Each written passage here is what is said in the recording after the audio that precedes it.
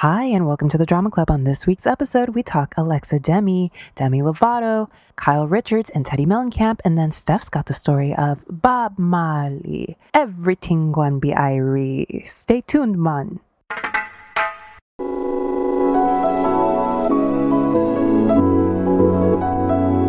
What up, fam? It's good, y'all. Feels good, right? Yeah, I know it, dude. And without further ado, we broadcasting live from CA to NY. Have you seen this thing about Alexa Demi? No. Or Demi, is that how you pronounce her name? Yeah, that everybody's shocked that she knows people. No. They're shocked because She's 25? This is the bitch from Euphoria. Yeah, and mid-90s. Oh, she was in, I still haven't seen mid-90s. Oh, it's all right. It's cool because it's one of those movies. Yeah, but But you've seen that movie before. That's what I was going to say. What's the one with Zoe Kravitz?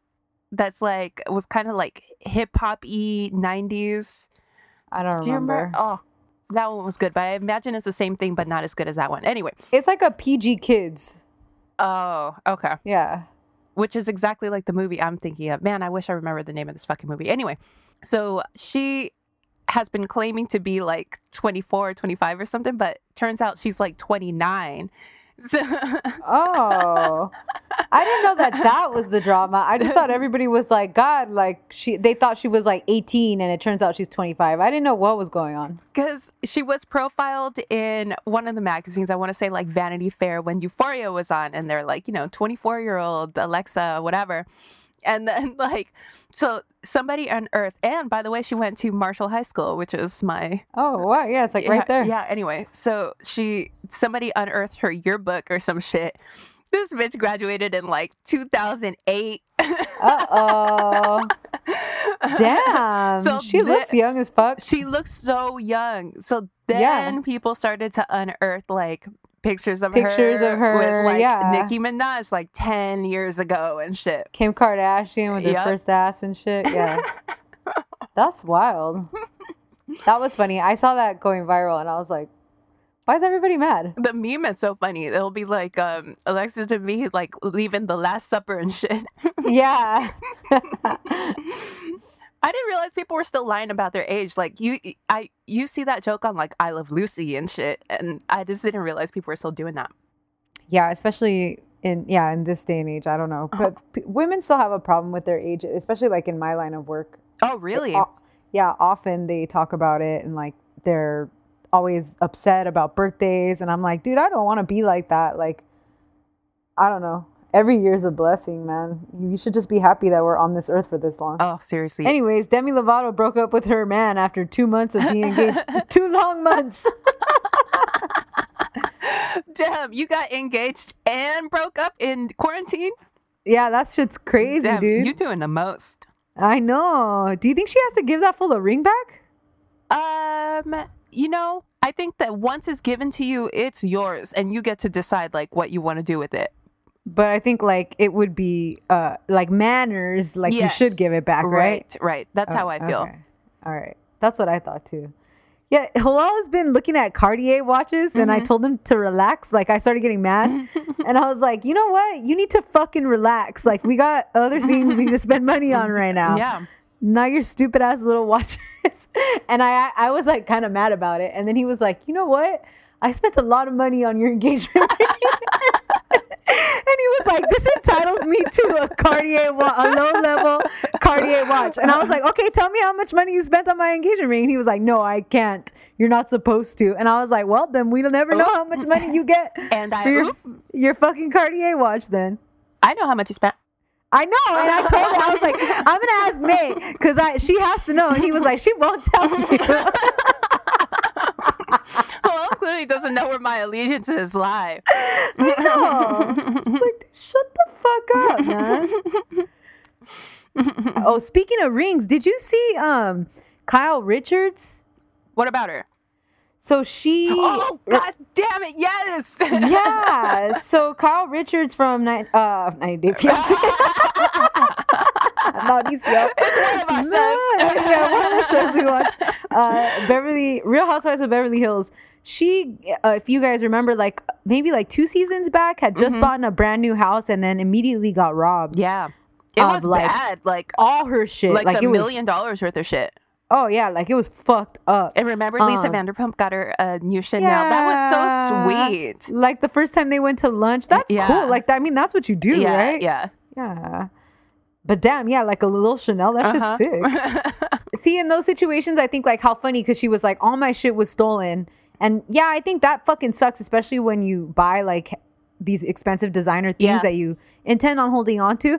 But I remember her being like, but what really hurts is like I had stuff from my mom. Yes. And so then you remember what fucking matters in this world. Like, no, for real. And also, I mean, it's not my shit, so take this with a grain of salt. But I was like, you know what really hurts though? Like not to lose your shit, but like you just moved into this place and now you feel unsafe. Oh, you'll never feel. I mean, there's no fucking way I would never move in there. Yeah.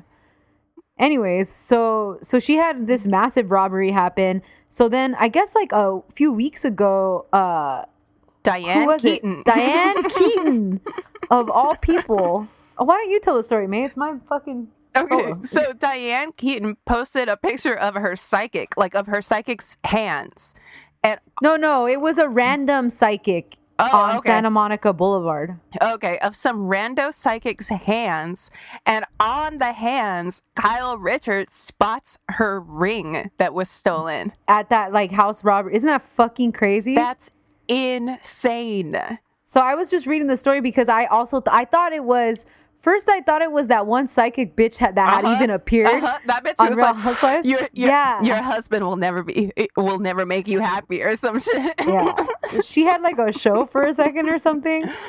I thought it was that bitch, but then I was wrong. And then it was like Kyle said that she had hired because they reached out to Diane Keaton. I guess works with Mauricio at the agency. What? Or like Mauricio works for her. Oh, okay. My bad. That's what I mean. And so like Mauricio reached out to her to try to locate like who the psychic was. They couldn't locate her. They even fucking like hired a private investigator.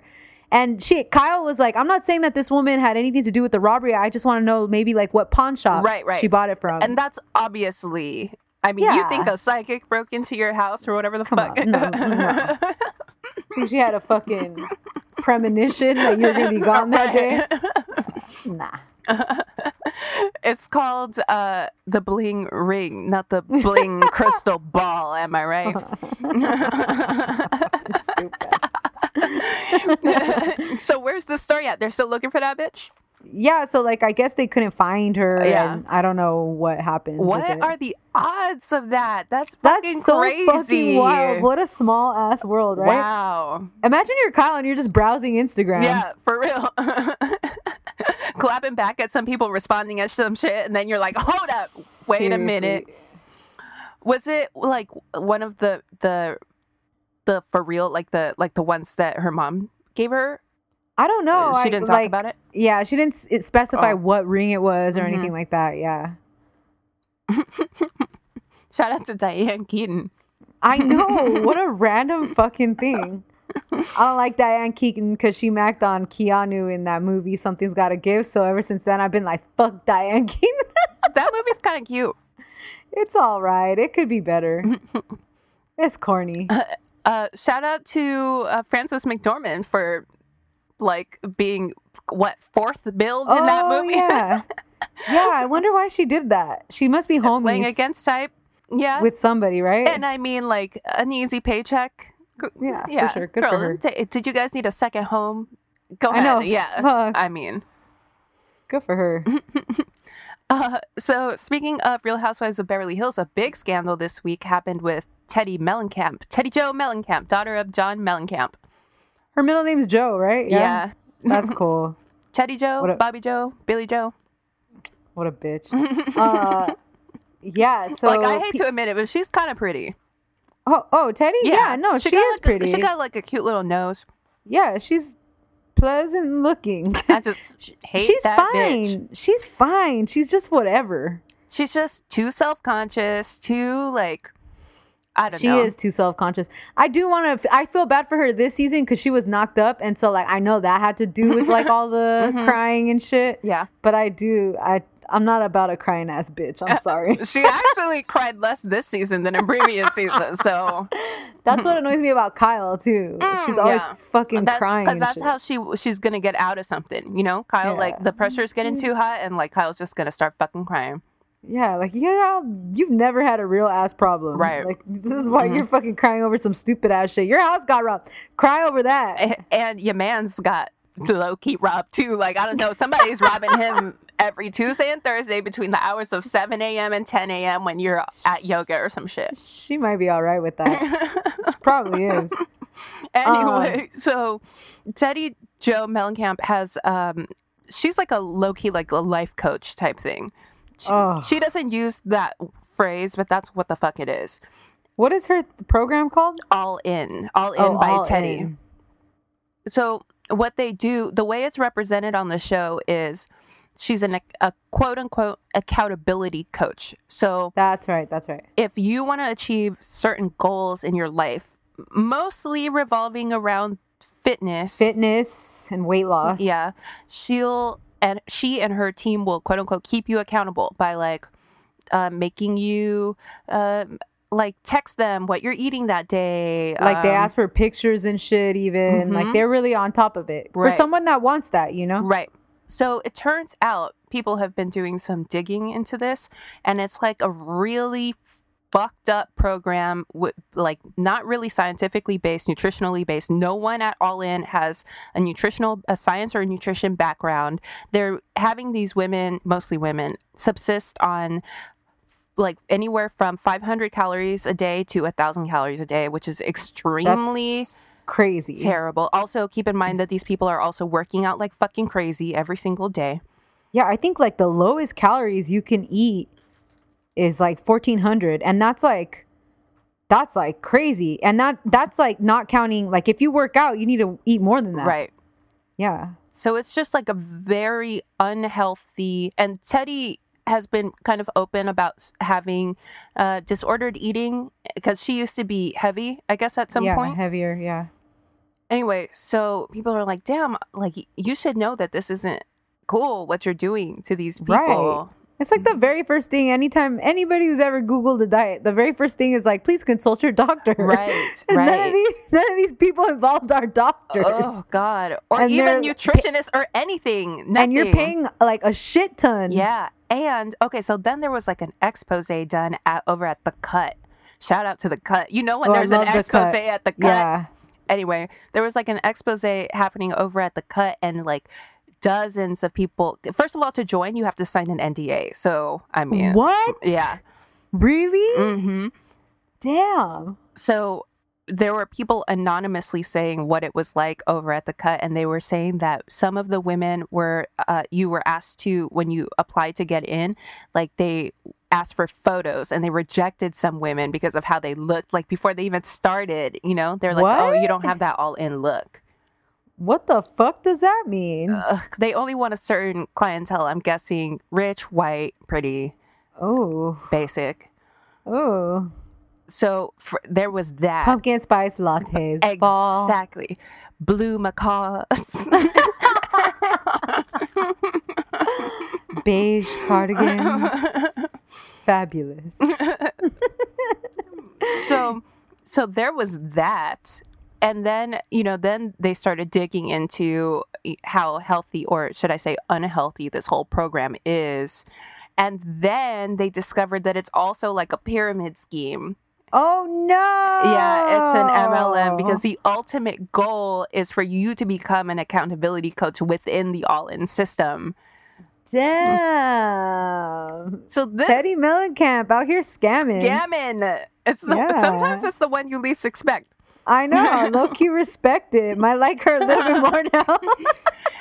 So all of this is sort of happening in the background of the last month or so. And, she took to Twitter and to her Instagram talking, like defending her system. Like, I've changed the lives of X amount of people, and I have so many satisfied clients that'll tell you that the All-In system works for them, blah, blah, blah, blah, blah, blah, blah. But then it turned out that her husband, Edwin, decided that he was trying to dox like some of the people that were working at the expose over at the Cut and at other publications. So he tried to get his employees to publicize these women. They're mostly women that were reporting on this, their personal phone numbers, and start like harassing these reporters. Damn, he's hella ride or die. He is, huh? Yeah. So then someone outed him for doing that, and the word on the street is that's the straw that broke the camel's back at Bravo, that they were like, oh, you know what? We can't have them on the show. And then her contract wasn't renewed. She was fired. Yeah, there were these rumors already that Teddy was going to be let go. She's not like great. She's not good TV. No, there's no like, I don't know. I don't want to be fucked up completely, but like, I feel like there's no redeeming quality about her. Because everybody has something, right? Like, I don't know. Like my girl, Erica Jane. I feel like doesn't have a whole lot of storyline. Like, no, and she like is really good at steering clear of the drama. Yes, which like, I mean, what are you doing? Like, that's not the point of being on this show. But her little interviews, her clapbacks and stuff after the fact are always really great. Yeah, she's smart, witty. She has her great personality. And she's got an amazing closet. Yeah, that's something with Dorit too, where it's like, I'll watch that bitch just to see what she's got to put on. Yeah. Kyle has like the Hilton connection and all sorts of drama there, and that's amazing. Plus, Kyle's just been there a long time now, so like she has all these connections with like the glue. Little side people. Yeah. Ooh, Kyle's sad as fuck about Teddy not making it back. I know. They're gonna get her the fuck out of there. Watch. I think they're gonna gang up on her this next season. Oh yeah, she's not gonna make it. She's gonna be like, I'm done. Plus, Mauricio's making fucking bank now, and so she doesn't really need it. Did you see that Chef Deloder and Monica were talking about us watching Sister Wives? Yes. Yeah. I want to D-Lo Niner. D-Lo Niner. Yeah. I want to. Like I've always like been interested in that show just because I like the idea of that show. Seems like it has a lot of drama that could come with it, but I've never started it. And how many seasons deep is that shit now? Yeah, super deep. I will say this is not a show that I like super watch, but I know what the fuck is going on. And the reason that I can't really get into it is because that man disgusts me so much, Cody. Oh, really? Yeah, the husband on that show? That's the show. husband? Yeah. I hate him so much. It's always been him? It's always been him, yeah. He's so disgusting to me that I'm just like, ugh, what are these women doing with him? It's hard to watch. Yeah. Yeah. That shit's wild, dude. I know. You think you can be in a plural marriage? No, bitch. Are you kidding me? No. I just told you last week that I couldn't. That's like my most stressful thing about being gay is that I wouldn't want my ex to date a friend. I was laughing when I reheard that. I was like, man, I hope nobody gets mad at me. I think I could be in a plural marriage. I mean, it depends. Like, definitely not like in the beginning when you're all like super in love with your partner. But you have to like come into it like that. Like you have to know that that's gonna be the arrangement from the get go, right? And then like, see, like I don't know. Like I mean, then like if you're even comfortable with that and try it out and it works out, that's cool. Yeah. I just know myself that I wouldn't even. Right. I would be like, no, I can't. I'm not even trying this out. Mm-hmm. I'm sorry. This is like Bewitched at Nick at Night. I'm not even gonna give you a fucking shot. I'm changing the channel ASAP. I for sure can't have two husbands because like. Oh God! Okay, who the fuck wants that? Nobody got time for two men. It's like one or less. Yes. No, for sure. Yeah, like I feel you. I can't remember. There was like some rumor going around about Rihanna at some point. This was like years ago. Like that she was somebody's side piece or something, and then somebody responded like, "Damn, Rihanna don't even want her own man." Yeah. Fuck. Is she still with that guy, that billionaire guy? No, they broke up. They did? Yeah. I always remember those pictures of them like fighting all crazy and then macking all crazy. I'm like, oh, fuck. That's intense. That's why the line is called Savage. Yep. Savage X Fenty. Oh. Did you see that going viral on like Twitter because they came out with like men's briefs and stuff? Yeah. So all these guys were saying they were going to become savage ambassadors or whatever, and people started dragging them like they're going to have doo-doo stains on their fucking boxers. That's true. Yeah.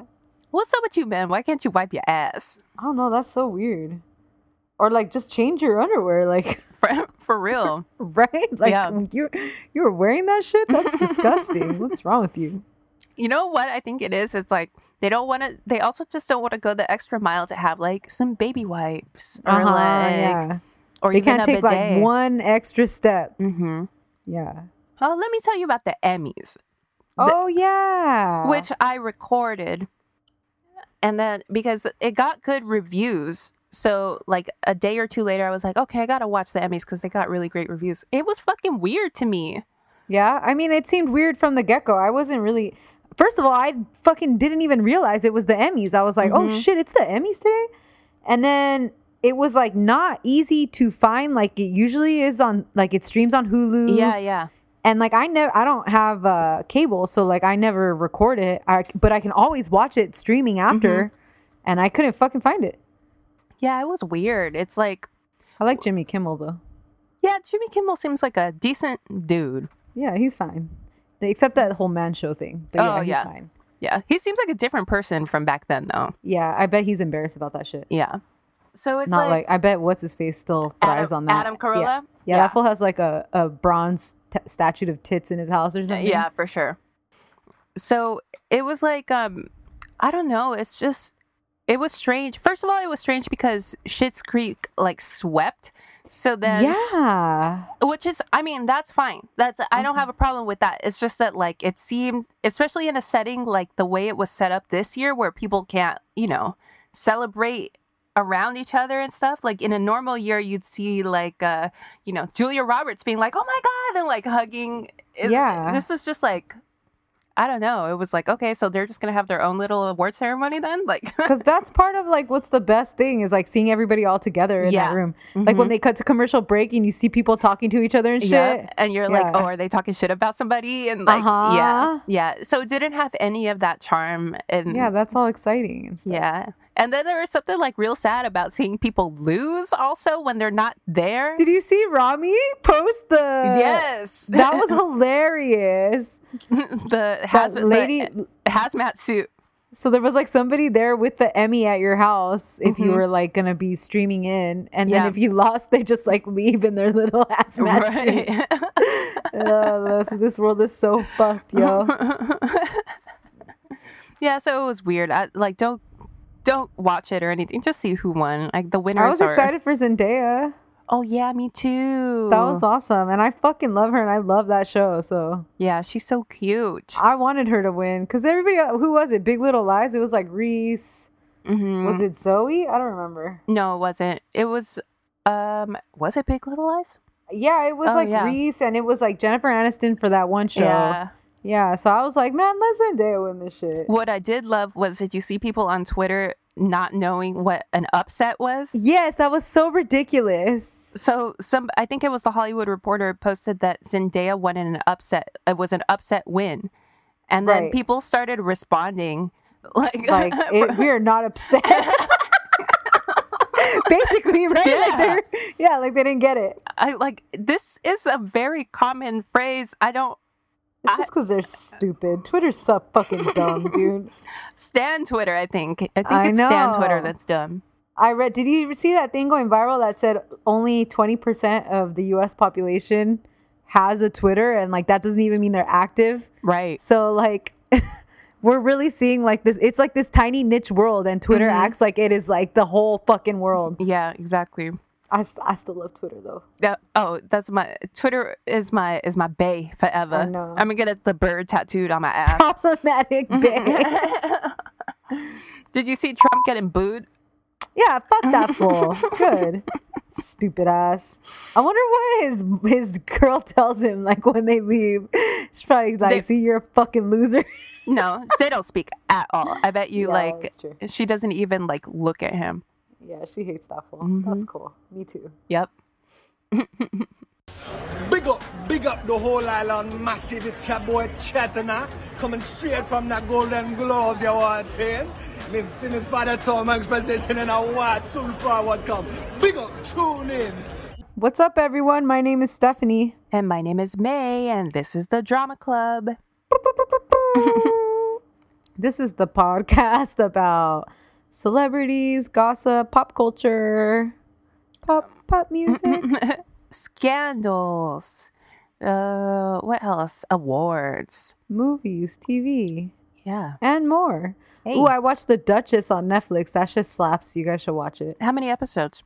It's like 8 or something. It's very doable. Okay, cool. Not like we got anything else to do also. Right. So Yeah. what for else real. have I seen? I don't remember now. Oh, what I'm about to talk to you guys about. Ooh, okay.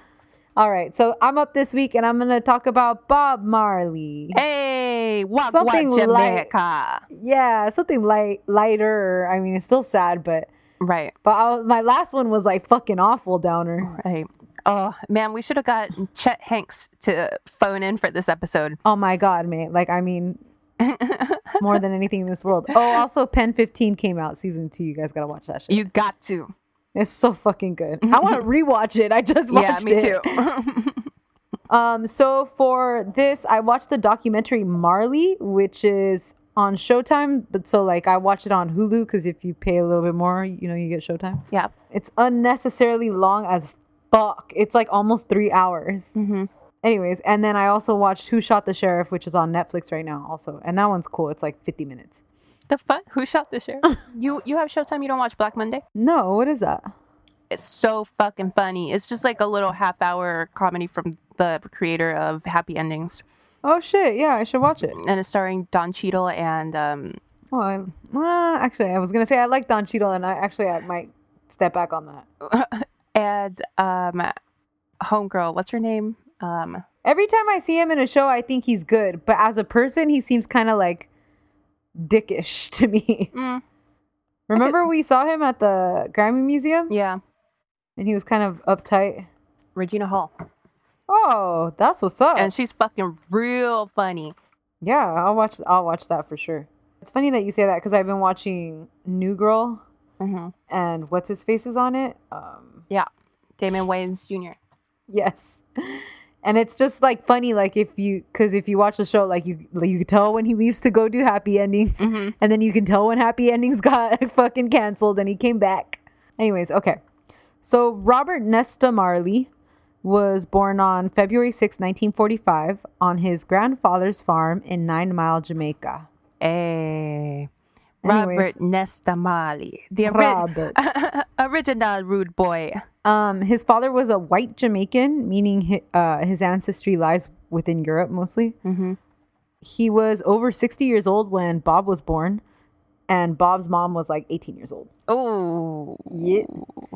His dad worked a plantation and was often away, so he really didn't spend much time with Bob or his wife. He did end up marrying Bob's mom.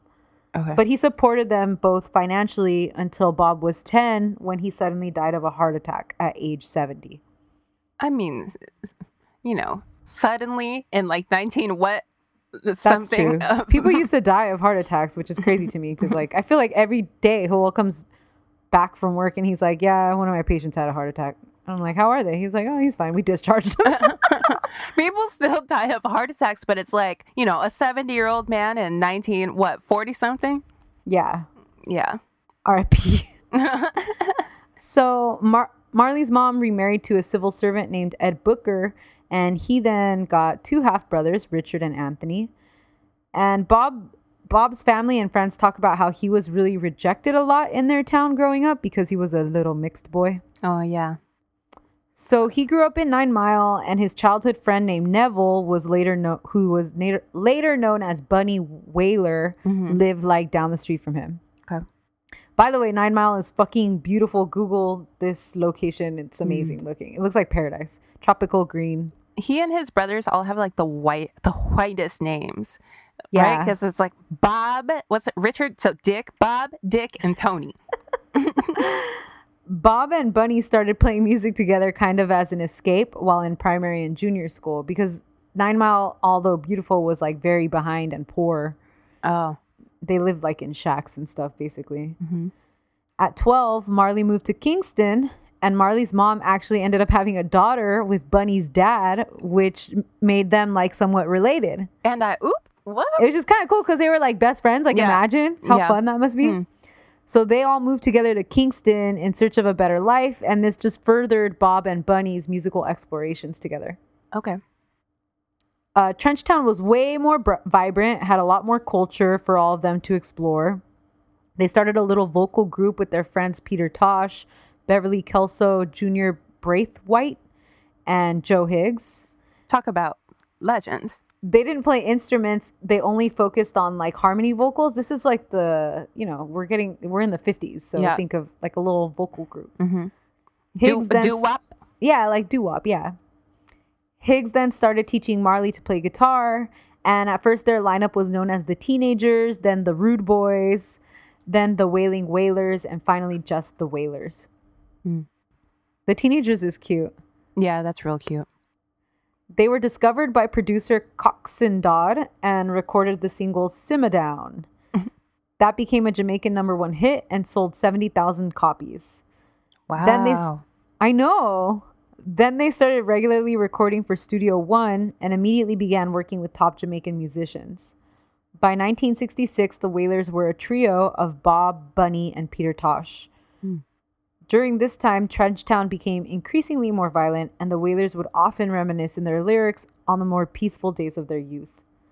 When Bob turned 17, his mom left the U.S., and so producer Coxsone let Bob basically live in the studio and kind of like took care of him. Wait, she left to go live in the U.S.? Yeah, she left to go live and work in the U.S. Oh, okay. To like send money back and shit?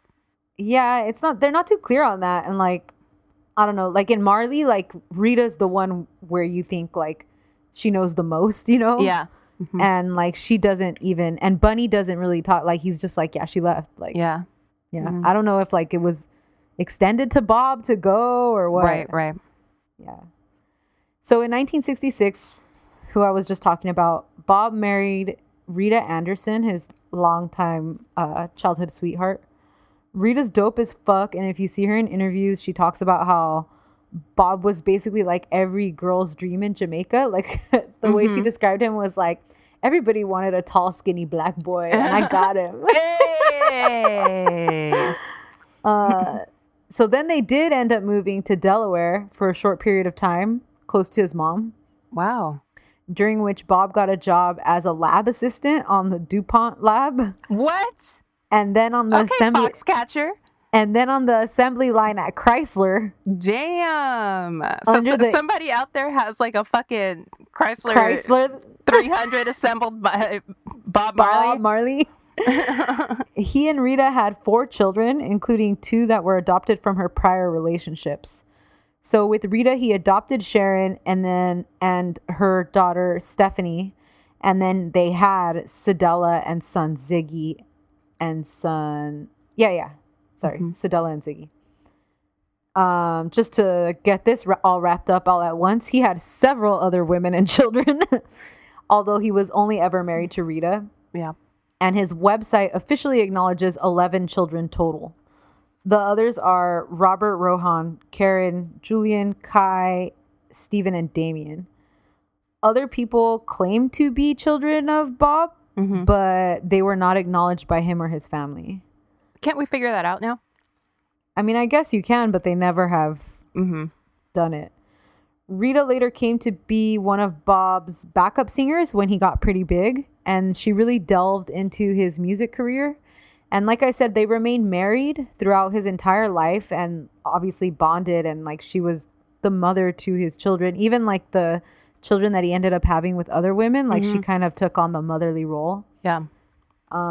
She knew and she acknowledges that he had other women later on, and that was really sad actually in the documentary, because Cedella and Ziggy are the ones that are interviewed, and they talk about how like Bob didn't really seem to mind, like, I mean, like whatever, he was just like kind of doing his thing, but that he would get upset when the kids kind of started to know what was going on. Oh. And then he would calm down again, like with other women. And really, like, mostly like Sedella, like the older ones, Ziggy, Sedella. Those are like the kids he was closer to, I think. Right.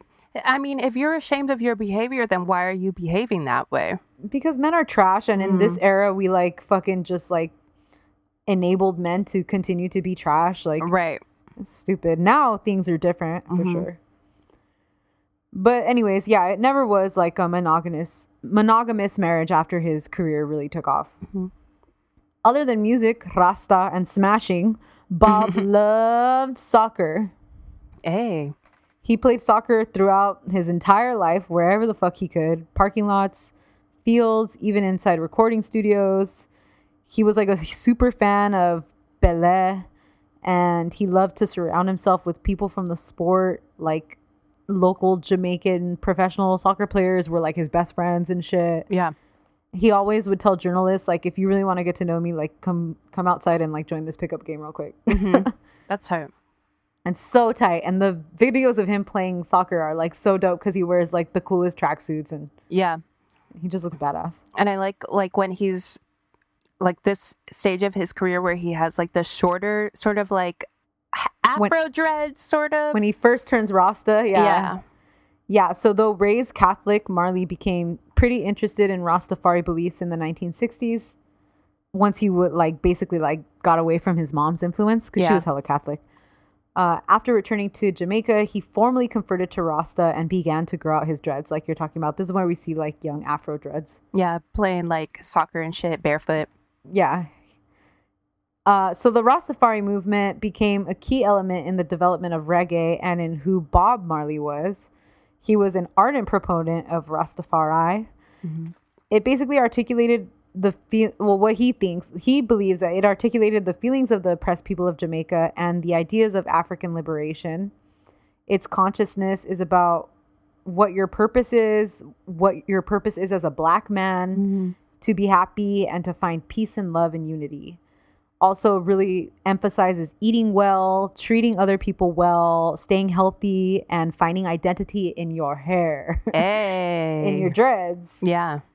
Mix these ideals with Marley's transition into ska and then later reggae, and you have basically Bob Marley, the musician we all know and love. Am I Rastafarian? This sounds like this totally describes me. It's so me. wonderful. It's so wonderful. Like everything, like this week I was like all obsessed. Like I kept telling Juan, like it's so perfect. Like because they make it sound so simple too. Like they're like, eat good, you'll feel good. Right. Exercise, like your body will be happy, and like just try to be happy. Like don't let like negative thoughts, because it's so easy to just be negative. Like I'm a fucking negative person. So. My hair is also very important to me too. So same. And I also like soccer. And I can speak like Chet Hanks too. All praises to the Most High Jah Rastafari. Everything gonna be alright. Wait, what was I going to tell you about? Oh, it reminds me a little bit of like, of course, like these like people who grew up poor in Jamaica would cling to this. This reminds me of like the Wu-Tang episode where we were talking about the 5%ers, like when it was like a something for a black man to like take pride in himself and you know, to lift up your community. Like, of course, these dudes were into that. Yeah, and especially when you're part of a community that is poor and you feel kind of lost and like anything to cling to that's positive. I mean, it's great. Right. So Bob wanted his music to give other Africans the courage to continue fighting for liberation and unity. And obviously, we'll get into that because it's like basically most of his career. Yeah. Also, Rasta consider cannabis to be an healing herb, a sacrament, and an aid to meditation. Hey, hold up. Let's get healed real quick. Yeah, see, another thing that I could get behind in terms of Rastafari. So, Rasta take or smoke cannabis for religious reasons, not just to get high, obviously. And Bob Marley smoked a ton of cannabis and even grew some at his house. No big spoilers here. He supported the legalization of the drug and believed that it was very prevalent in the Bible. He believed herb was a vital factor in religious growth and connection with Jah, and as a way to philosophize and become wiser. Do we Same, know, bro. Do we know if he was a smoker before his conversion to Rastafarianism? He was not. Rude, naughty roots. Dude, I can't tell you how much Bob Marley I've been listening to this week. And I'm going to keep listening to it. It's funny because And I'll do it again. yeah, my brother loves Bob Marley too. And that's like basically like one of the bigger trips he took was to Jamaica and to 9 Mile and stuff. And so we were talking about it this week and like, I'm super emotional, right? So I just kept like crying, like he's such a perfect human. Yeah. And we're like, all his quotes are so good. Like there's so many interviews where, you know, like they ask him about money and he's like, what makes me rich? Like material possessions, that Right. doesn't make a man rich. Or like somebody asking him about like being super famous and he's like, I'm just a man, just like you. Like it's just so dope. So anyways, Marley and the Wailers started working with music producer Lee Perry, who is a fucking character if you've ever seen him. Yeah, Scratch Perry. Yeah. He was innovative and creative and super interesting. Just literally Google him, watch some YouTube videos. Perry didn't want to fuck with ska. He wanted to transition into making more spiritual music for Jah. So like I said, here we saw the emergence of reggae. Jamaican popular music slowed the ska and pop down, took out the ska trumpets and saxophones and shit. Yeah. Threw the drums off a beat, kept the guitar breaks, and developed into basically what we know reggae to be. Marley and Perry really had a lot of influence on each other, and Perry says like really wonderful things about Bob because they ended up splitting over recording rights pretty early on in their careers, but they kept working together throughout. And Perry, like you could tell he really loved Bob, and he says like, I carry Bob with me like through this day. He's the light in me, all these wonderful things. Is he still with us? Yeah, he is. Marley then approached top producer Leslie Kong, who is the one who's believed to really have developed the reggae sound, and combined the Wailers' vocals with the slowed down sound. Those songs then became the album The Best of the Wailers, including Stop That Train, Caution, Soon Come, Cheer Up, bunch of like little reggae jams. Stop that train. I think what's underrated about that Wailer sound, just like if you listen to like their live recordings, it's just like, god damn, like a perfect band. It's crazy how fucking talented they are. Yeah, the harmonies of the insane. background singers, like god, the drumming, like it's perfect. Amazing. It's perfect. Yeah. This CD dominated dance halls, but was pretty slow to get radio play. In 1968, Bob then went to visit songwriter Jimmy Norman in the Bronx just to jam. Jimmy had written some extended lyrics for the song Time Is On My Side, that Rolling Stone cover, and had also written some songs for Jimi Hendrix. So he and Bob jammed together and recorded a 24-minute tape, which is super rare and more pop than reggae, but pretty interesting to listen to. They wanted to use it to break Marley into the US charts. Marley then signed with CBS Records in London and went on a mini UK tour with soul singer Johnny Nash. This was weird because he wasn't really well known outside of Jamaica, so he was kind of just opening for this guy, but he was like out there, putting himself out there, basically like trying to make it as a musician. Yeah. After, the Wailers returned to Kingston to Harry J's studio and recorded their album Catch a Fire. It's seen as the first time a reggae band really had access to real state-of-the-art studio and composition equipment like famous rock and rollers of the time. That probably made a huge difference. Just like, not necessarily in the, obviously, yes, in the quality of the music, but just like on how serious people took it as a genre. For sure. Yeah, Yeah. no. And it's going to make, just like having access to better equipment is just going to make you sound better. Like, Yeah. you know, it's, I think it's like awesome. people who are not familiar with reggae would also be more likely to play it on the radio or something if it just like sounds better. Of course. So that album was released worldwide in April 1973, and it was packaged more like a rock and roll record with a Zippo on the cover, a Zippo lighter. I love that cover. Yeah, it's dope. It was very positively received by critics and followed later that year by the album Burnin', which included the song I Shot the Sheriff. Mm-hmm.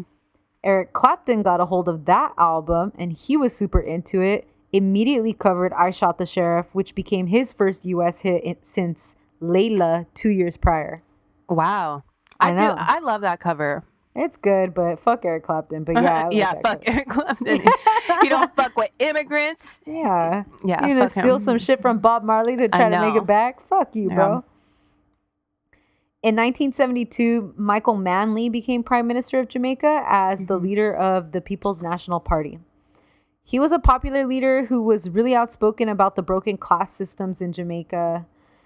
He was a proponent of an egalitarian society, aka he was hella socialist, aka we would see the opposition labeling him as a communist because that's what happens. Yeah. More on that later. So the Wailers were then coming off this album and the success of I Shot the Sheriff, both their own version and the cover from Clapton, which got them hella more fans. Right. And they got hired by Sly and the Family Stone to open at 17 of their U.S. tour dates. They're making all the right moves. They were fired after 4 shows because they were instantly more popular than Sly and the Family Stone. Oop. In 1974, the Wailers disbanded and they each sought their own solo careers. Basically, the other members of the band were saying that they were super unhappy being on tour. They hated eating shitty food, living out of a car. Yeah. But Bob was the one that really pushed them to do that stuff, and he was willing to make those sacrifices while everybody else was like, they just wanted to go back home. Yeah. So it just didn't work out.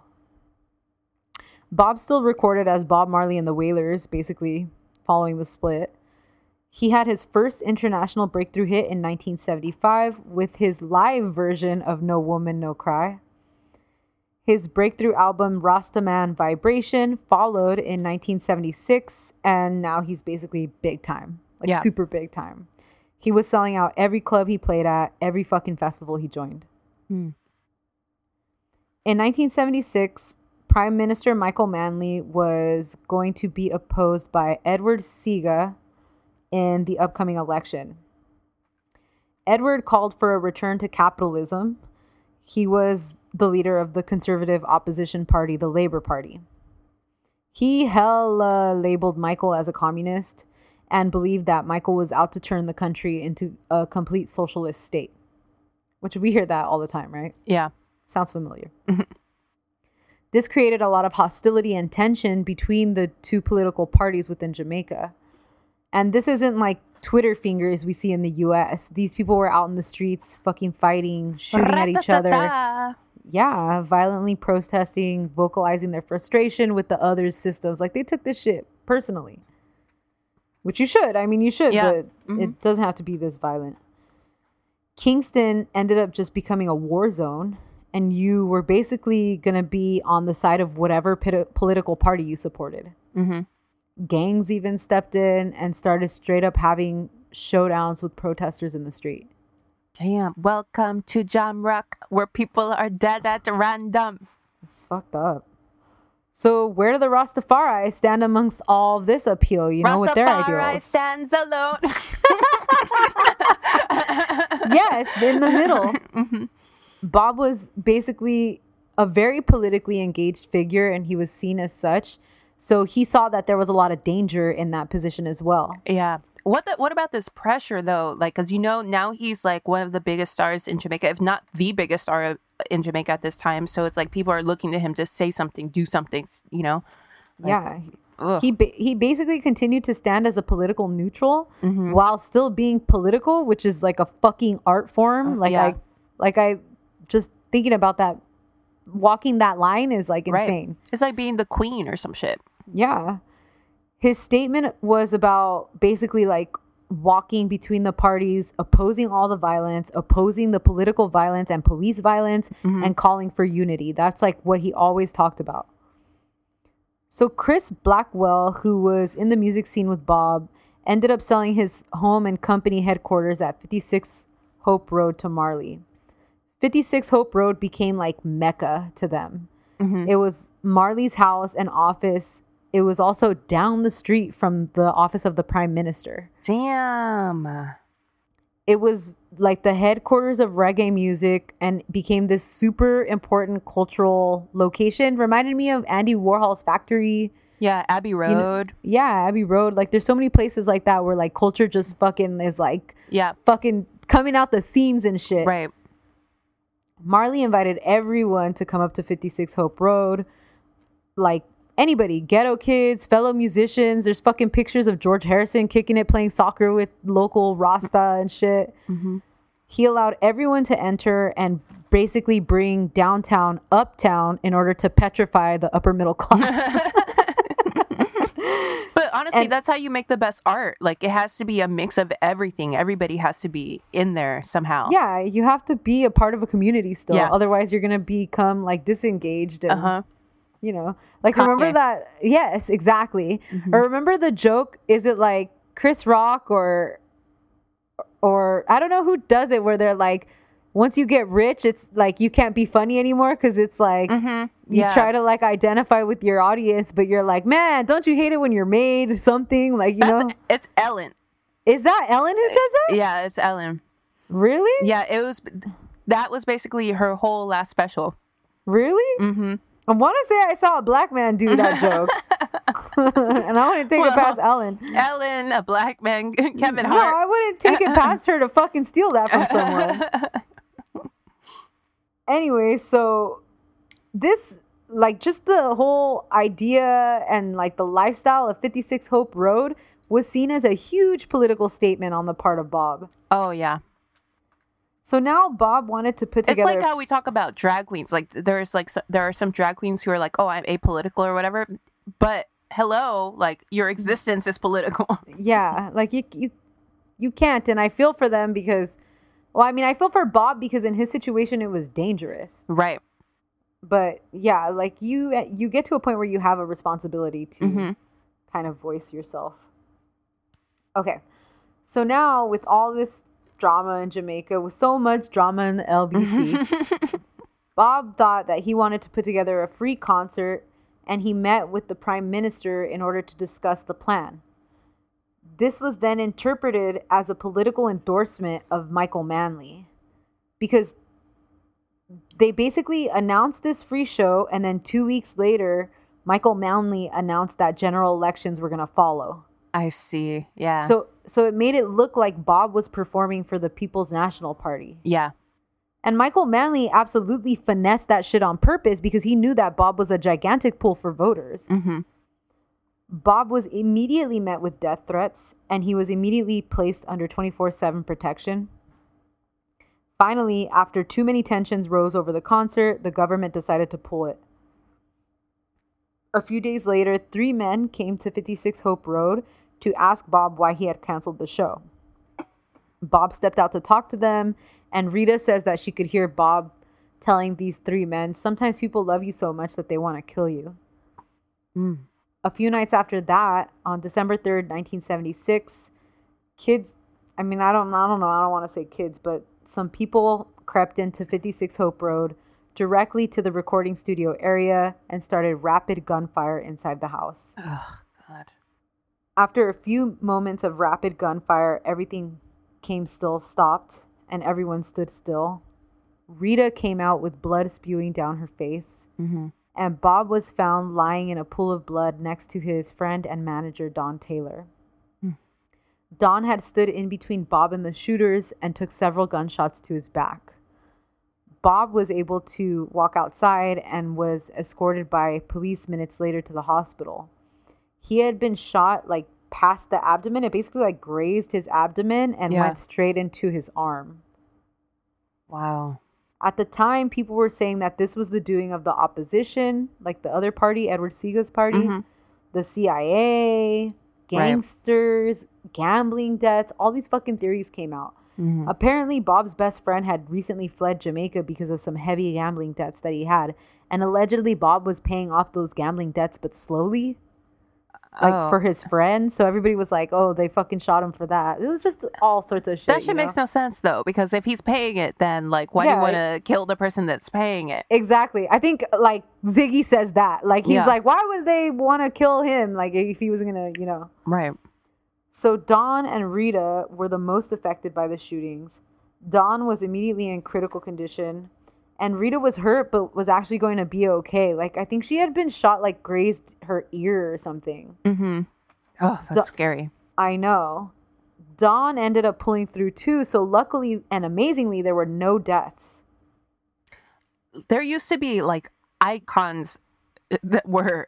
Killed. That's... all the time. Oh, God. It makes me think about Megan, who's in the news again this week. Megan? The Stallion. Oh, okay. Sorry. I was like... Yeah, like... Yeah, I know. That we could have lost Meg. I know.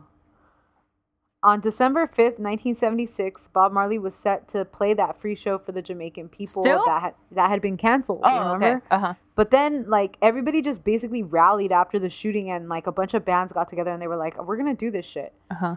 Rita was super concerned and still weak from the shooting and urged him not to play for fear of his life. And Bob was fucking exhausted. He had been shot at. He was scared. And he really didn't know what to do.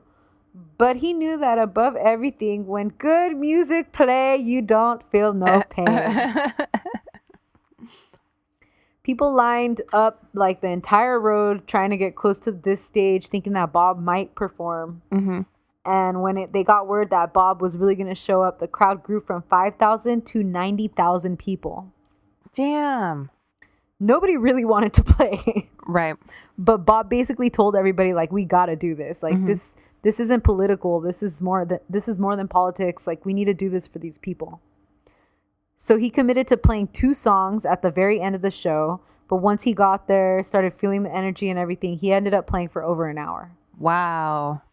48 hours after an assassination attempt, Bob Marley performed what a lot of people consider to be the best concert of his life. Like, at one point, he opens his shirt to show, like, his bandages and shit where he was shot. And he was just, like, instantly the hero of Jamaica. Yeah. That's amazing. Until Chet Hanks, of course. Let us not forget. Chet Hanks, Usain Bolt, Bob Marley. Love Usain Bolt. I love that he named his daughter Lightning. Yeah, that's adorable. That's so fucking cute. The day after the concert, Bob left Jamaica. Smart. Yeah, he basically was scared. He didn't feel comfortable anymore in his own house. And this happened while he was under like Secret Service type protection. Yeah. So it's like you are not safe there. No. He also thought, well, I could spread my message, my love to other people of the world. And so he ended up spending what he called 2 years in exile. Mm-hmm. But back in Jamaica, Michael Manley was reelected shortly after the concert. The middle class basically deserted the island, and there became a scarcity of essentials. As the scarcity worsened, violence worsened. And wow. that violence is basically what kept Marley out for so long. Because he had only intended on leaving for a little bit, but he ended up leaving for years. Bob really liked London also. He liked that police didn't carry guns. And he found like his own scene. He ended up thriving out there. And there's hella like Jamaicans up there. Yeah. And he took all his homie, like his whole ass crew, his soccer ball and his family. So he was cool. He poured himself into his music. He didn't feel like he had to keep looking over his shoulder. Like finally he could rest, you know? And while he was there, he recorded just this little album. I don't know if you heard of it. Exodus. Exodus. And Kaya. Exodus was fucking gigantic. It's one of the best albums ever. Yeah. It has Exodus, Jammin', One Love, Waiting in Vain. It was named Time Magazine's album of the century. Oh, that's a fucking insane. The century, man. The century. The whole last century. The whole last century. Meanwhile, back in Jamaica, Michael Manley became chummy with Fidel Castro. Mm-hmm. And the nosy U.S. was suddenly backing Edward Seaga for re-election in Jamaica. Bob was fucking convinced the CIA was looking into him, and plot twist, he was right. Yeah. He was right. They were, yeah. The CIA approached several of his friends to try to get information from Marley, including Jimmy Cliff, who gets interviewed in the documentary. And he said that they were asking him, like, what political parties are like your friends associated with. They're like, we can offer you like whatever. And Jimmy Cliff said he told the CIA guy, fuck you, Rasta don't work for no CIA.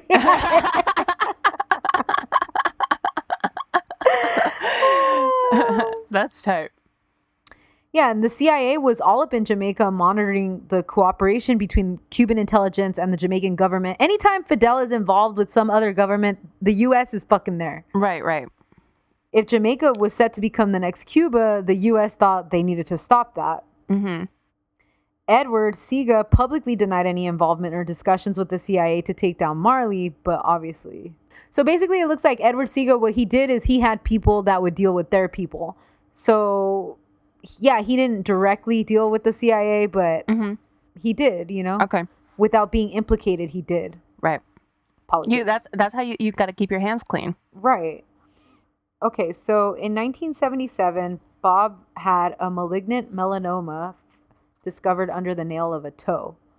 Urban legend says that this was caused by an injury in a soccer match, but it was actually a symptom of this already existing cancer. Mm-hmm. So someone stepped on Bob's toe while playing soccer and it hurt, but he just kept playing until finally he couldn't take it. Then he went to the hospital to get it checked out. He saw 2 doctors before a biopsy was made, which confirmed the most severe kind of skin cancer, acral lentiginous melanoma. Lentiginous melanoma. Unlike other skin cancer, this type occurs in places that the sun doesn't even really hit, like on the soles of your feet or under toenails. Mm-hmm. It is the commonest type of melanoma in people with darker complexions. And it is not widely recognized, probably having to do with the fact that it affects mostly people with darker complexions. Right. And at this time, it wasn't even mentioned in the most popular medical textbook. Wow. The doctors that Bob saw in England told him that he needed to cut off at least his toe, but maybe his entire leg. Mm-hmm. And a lot of people started telling Bob, oh, you're not going to be able to dance or perform. You're not going to be able to play soccer anymore. Mm-hmm. And that was just unacceptable to him. That was everything to him. And it's his whole life. That's his whole identity. You might as well chop off his dreads. Right. Bob was then arrested for possession of cannabis in 1978. And he was finally like, fuck London, and wanted to move back to Jamaica.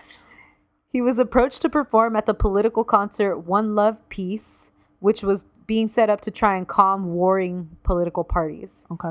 The concert had been put together by the official government peace committee. By now, the violence in Jamaica had become overwhelmingly brutal, and nothing mattered more to Bob than the Jamaican people and his community. Yeah. He was outspokenly denying support for either political party and only supported Rasta unification and peace, like always. Mm-hmm. But also, he was fucking scared. And I don't really think he was ready to go back to Jamaica, but he felt kind of like his time in London had ended. Yeah. And his people needed him. Mm-hmm. So he finally agreed to play the show under one condition. Rival politicians Michael Manley and Edward Siga would join each other on stage and shake hands at the end of his set. They did, and then Bob embraced them both as well. And this became this fucking gigantic political moment. And the fact that Bob had orchestrated it was just like fucking phenomenal. Right. Like, of course, he came back to Jamaica and pulled this shit off. Yeah. The concert itself was a huge success. And you could really tell that people were fucking tired. They were tired of that violence. They really believed in this movement. And they wanted to find peace for their country and for their families again. That's what they deserve. Shit. Yeah. And obviously, nothing was fixed overnight because this isn't a U.S. world history textbook. The war continued on. Siga won the next election with great support from Reagan. Mm. In 1979, Marley released the album Survival with the tracks Zimbabwe, Africa Unite. That one's so good. And Wake Up and Lives on It. It reflected Marley's support for the struggles of Africans. He was a Pan-Africanist who believed in the unity of African people worldwide. A lot of his songs covered these types of themes. He wanted independence of all African countries from European dominance, and he had a desire for all Africans to come together and fight against Babylon. Hey. He urged for that unity between all Africans within and outside of Africa. People would line up at his house at Hope Road looking for work or even just handouts or just a glimpse of Bob for some fucking hope because their situation was so dire. The song Zimbabwe, by the way, was really embraced by the people of Zimbabwe. That's the best case scenario. That song is so fucking good, man. Mm-hmm. You know what's funny? I was going to ask you, but then I was like, why would I even? Do you have a favorite Bob song? Like there is no, you know that phrase where it's like, I could no sooner choose a star from the sky. Like every song is so good to me. I don't have a favorite, but I like there's certain vibes that I like. Like I like War. So War is probably my favorite political song. And then like my favorite love song is Waiting in Vain. I love Waiting in Vain. And then probably I love Stir It Up. Yeah, steer it up. Like that. That's probably like one of my favorite like roots ones. So I have like my favorite of like the different types of his songs. Yeah. No, it's like it's impossible though. Like, could you imagine trying to say just one? No way. Yeah. So Zimbabwe sent representatives to Jamaica to ask Bob, please, would you perform at our Independence Day celebration? And what they really wanted to talk to him about was like the costs of all of this because they really didn't think they could afford it. Mm-hmm. Bob paid for all of his own equipment to be shipped to Zimbabwe. He paid for the entire show on his own. He didn't take any fucking money for it. Dignitaries from around the fucking world traveled to the show and ceremony, including some fucked up footage of skinny ass Prince Charles washed ass shaking hands with these Zimbabwe officials. 90,000 people couldn't even get into the show because it was so fucking packed and they were waiting outside. Waiting in vain. Freedom fighters flattened the fence and then everybody just fucking packed like the whole area. That's what's up. For a while, tear gas started getting thrown on the audience and Bob was fucking pissed. Mm-hmm. He wouldn't move from the stage and his band like all took off. Like they were like, fuck this, like it's gonna get wild. But Bob was like, fuck no, like get your asses back on here. And they finished the performance once the drama had died down. It's like that scene in Selena. Oh my God, man. Como la flor.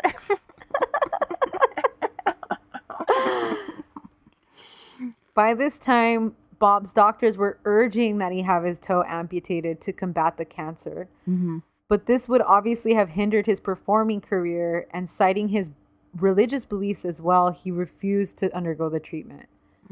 According to his family, he got a lot of bad advice from a lot of people around him. I bet. Everybody got a fucking opinion when you're sick, dude. Everybody has a fucking opinion about everything. Like, yeah. There's things where I'm like, I'm not gonna stop telling people because I really don't want to know. Like, right. I'm gonna make my own decision. So why am I even gonna get myself upset? Anyways, they ended up removing just the nail and the nail bed and used a skin graft from his thigh to cover that area. Uh-huh. He immediately continued touring and was in the process of scheduling a world tour following the procedure. His final studio album was Uprising in 1980. It's seen as his most religious production, including the songs Redemption Song and We'll Be Forever Loving Jah. That might be my favorite one too. I got so many favorites. Well, now that I'm thinking about it, Redemption Song is, it's so beautiful. Yeah. In the documentary, like they play it, like, and I don't know if they've like just like toned in on his vocals and the like nothing else, and like video of 9 Mile and shit, and I was dying. I was like, oh my God. Damn, we did not have Bob Marley for that long as an artist. No, this not is his long at all. In 1980 is his final studio album, and the first studio album was like what, 70? Yeah, I think the first Wailers album might have been like 60. Here, let me just go back a second. So the first Wailers album looks like we're in like 1967. That's the Wailers, though, right? Yeah, yeah. Yeah. So then the first Bob solo album is 1975. So yeah, I mean 15 years of like straight Jesus. Bob. Wow. No, sorry, 15. 5. 5 years. Yeah, my bad. Uprising. Okay, let's see. After he released Uprising, he completed a major tour of Europe, including the biggest concert of his life to 100,000 people in Milan, Italy. We in Milan. Eating spaghetti. After the tour, Marley went to the United States and performed 2 sold-out shows at Madison Square Garden with the Commodores. Mm-hmm. It's really cute. The Commodores talk about he was supposed to like open for them. And that they were like, no, like, yeah, he can't open for us. Like, right. It's got to be just like double headline. Like, he's Bob Marley. Like, do you guys know who the fuck you're talking about? Like, that's a weird combination too. Yeah. I had a professor in college that went to one of those shows. That's awesome. While in New York, Bob collapsed while jogging up a hill in Central Park. Mm-hmm. He began shaking on the ground and was taken to the hospital, where it was discovered that his cancer had spread to his brain, lungs, and liver. Basically everywhere. Yeah. It was shocking to the physicians that he had been working actively while this was ongoing and jogging. Like, they were like, what the fuck? Yeah. But he's super healthy, like, by any other means, you know? Yeah. They were told that there was no treatment left for him and he could not be helped. Bob was absolutely devastated. His friends and family said that at that time, a lot of them had even forgotten about the toe problem because he had been like basically fine. Right. It was discovered then that he hadn't even been going in for checkups on it. Oh no. Like he was supposed to be following up, but he wasn't. Yeah. 2 days later, Marley performed his final concert at Stanley Theater in Pittsburgh, Pennsylvania. He was in very low spirits and super stressed out. After the show, his health quickly deteriorated as the cancer had spread throughout his body, and the band was advised that the rest of the tour was going to be canceled. Marley sought treatment in Germany via an alternative cancer center based partly on the avoidance of certain foods, drinks, and substances. Ugh. I know. I want to like hold in my disgust for this, but I'm not. I could, man. Yeah, like it as if it would that fucking easy. Like, you know, like yeah, just eat your broccoli. Like, no, bro. I'm talking to you, Steve Jobs. Yeah, remember he did that shit? Yeah. Yeah. Eventually, he tried Let chemo. me tell you something else about Steve Jobs. Just and now that I'm thinking about it, because this always pisses me off. So he tried that fucking bullshit for a long time, and it wasn't working. Did that one it spread everywhere? Yeah, and then so they were like, okay, you're gonna need a transplant, right? Of so, what? I think it was his liver. No, yeah, of his liver or some shit. So you're gonna need a liver transplant. It might not have been anyway. Whatever. He needed a transplant. So. Because like it had been so far gone and he had, you know, tried this alternative therapy for so long, he was going to be low on the donors list here in California. Yeah, because why would they give it to him? Right, exactly. So then this motherfucker buys property in like 5 states to get on like 5 different donors lists to get to the top. To get to the top. I didn't know that. To wherever he finally got his fucking transplant from. Like, ugh. It's just like, that's so fucking disgusting to me. He is a shitty guy. Like, the whole thing with his daughter is really shitty. Yeah. I don't Lisa? know. Yeah, I don't know about all that. Mm-hmm. Anyways, I mean... Alright, anyways. So eventually, Bob tried chemo, and this caused his dreadlocks to fall out, which was a crazy low emotional point for Bob. Yeah. That's his whole identity. Yeah. Ziggy and Sedella said that was the first time they had ever seen their dad without hair, and they were like both kind of like, oh, like it kind of like hit them like, oh, daddy's sick. Right. Then he had a stroke, which left him unable to grip his guitar. Oh, God. And after 8 months of failing to treat the advancing cancer, the hospital said that there was no more they could do for him, and they gave him 3 weeks to live. Send him home. Yeah, Marley decided to go home to Jamaica, but his vital functions were really not doing good on flights, so they ended up going to Miami instead. Mm-hmm. He landed in Miami on May 8th, 1981, and he was taken to the University of Miami Hospital for immediate medical attention. Rita and all of his kids were there. Bob Marley then passed away on May 11th, 1981 at the age of 36 due to the spread of melanoma to his lungs and brain. What? 36 years? That's not that far away from us. No, 36 is insane. Like, that's an insanely short life. Especially consider somebody who had like the biggest impact on like Jamaican music and on the politics world even. general. Yeah, the world. Yeah. Someone whose message like is so loud and clear to this day. Like, it's insane. Yeah.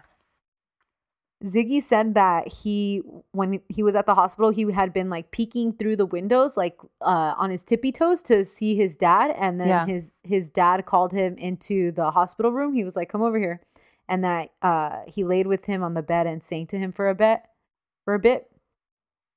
And then Bob Marley's final words famously were to his son Ziggy when he said, money can't buy life. Fuck. I mean, the truth. Right? Yeah, I mean, and Steve Jobs tried.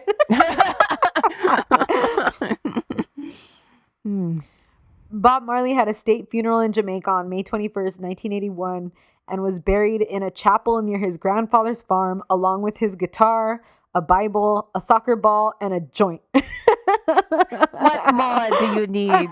Everything gonna be airy. Jamaican Prime Minister Edward Seaga delivered the final eulogy to Marley, saying that he was a part of the collective consciousness of the nation of Jamaica. Yeah. Bob Marley's music continues to be upheld in indigenous communities. He's evolved into a global symbol of freedom, unity, and love, which is all he really wanted. And that's the story of Bob Marley. And everything was Irie. Everything was Irie at the end. How come? Why do you think we haven't had another Bob Marley? And do you think we'll can't have? Be. No, there can't be. He is one and only. Right. Yeah. No. Yeah. Oh, although he has 11 plus children who try to take up that mantle. I really love Ziggy, and I like his message and the way that he spreads it, which is different than his dad. Obviously, he can't spread it the same way because it's different situations. Sorry, do you hear this? Yes. Bruno's crying.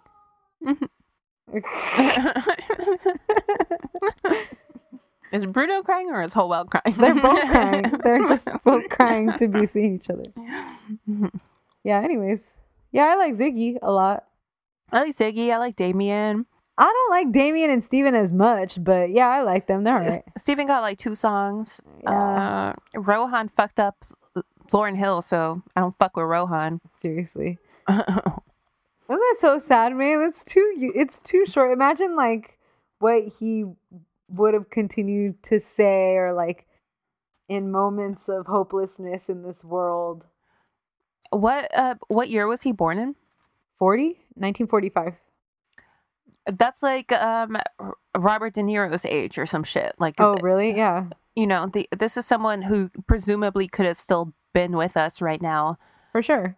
Probably. I mean, someone who was otherwise so lived a very healthy lifestyle. Like Ziggy was talking about, like their life really revolved around like being healthy, like through and through, like with your food and your exercise and your mind and like your heart and everything. So he's like, we would wake up and our dad would take us running on the beach, and then we'd like go swimming. Yeah. And then we'd like come home and eat, and then like play soccer, and like we're always just like always active, like always live that kind of a lifestyle. This is someone who we could have had for, so far another 40 years, who could have done God knows how much more good in the world. And good for Jamaica. Yeah, true. Yeah. Yeah, I was, Howell was saying that too. Like, God, people kind of make it seem like he was like a lifetime ago, but he was, it was like 1980 when he died, not that long ago. Yeah. We like to pretend like the past is a lot farther away than it was. Yeah. But it's not. Well, guys, that was this week's Drama Club. Hit us up on Instagram and Twitter at Drama Club Pod, and on the website dramaclubpod.com. On the hotline, 505-539-0556. Leave us a review wherever you listen to podcasts. Give us some money. Give me some money. Hey, dirty. Give us some money. And we'll talk to you on Thursday with a brand new Afternoon Delight episode. Bye. Bye. However, whatever with your helmet.